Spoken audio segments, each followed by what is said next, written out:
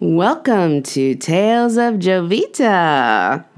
I'm having a middle school flashback today. So you know it can't be good if it's a middle school flashback. So in Mississippi, the adults dressed very conservatively around us. You never saw down anybody's shirt. They never wore any tight pants, so you never saw any underwear lining. Nothing. Like, they just were dressed always professional, always very conservative. Well, when you come to Florida, it's a completely different story because it's definitely all about the flesh. You see underarms, you see side boobs, you see stomachs, you see butt cheeks. Like, you name it, you see it around here. No wonder all these men flock to Florida. Anyway, so in the 6th grade, first year in middle school, I had this teacher who absolutely hated me.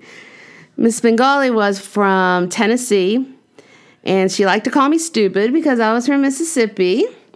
And I never understood why, because I was like, Miss Bengali, you're just north of me, you're southern too. And she'd give me that prune face look. Ugh. So anyway, I'm sitting there and I'm working on these times tables that they gave us. Absolutely ridiculous. And I'm still hearing Rashard in the background. Oh, big old fat Jovita. She dumb. Jovita dumb. I'm like, all right. I'll just ignore him. Because one day he does get his karma.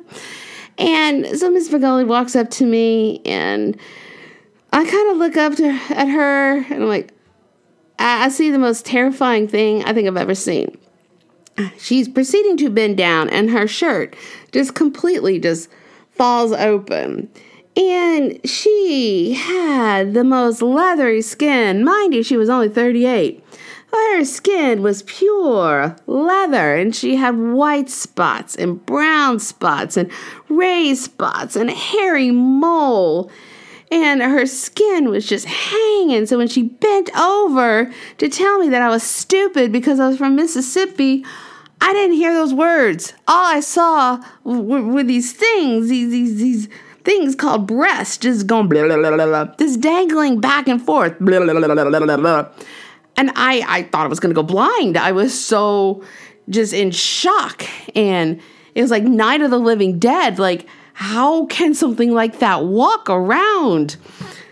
So, I just sat there and I'm just looking up at her and she's giving me that prune face look and she's waving that finger at me and she's tapping on the desk and her hands are just all burned and wrinkly. And I'm just thinking to myself, lady, I thank God I'm never going to have skin like yours. And you know what? She is the reason why I actually take care of my skin to this day. I was so traumatized by what I saw.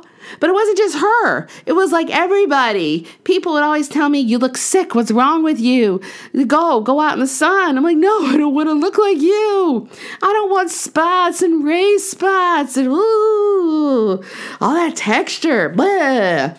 So, moral of the story, when somebody says something nasty about you and calls you names, just kind of look at them and think to yourself, I'm so happy I will never look like you.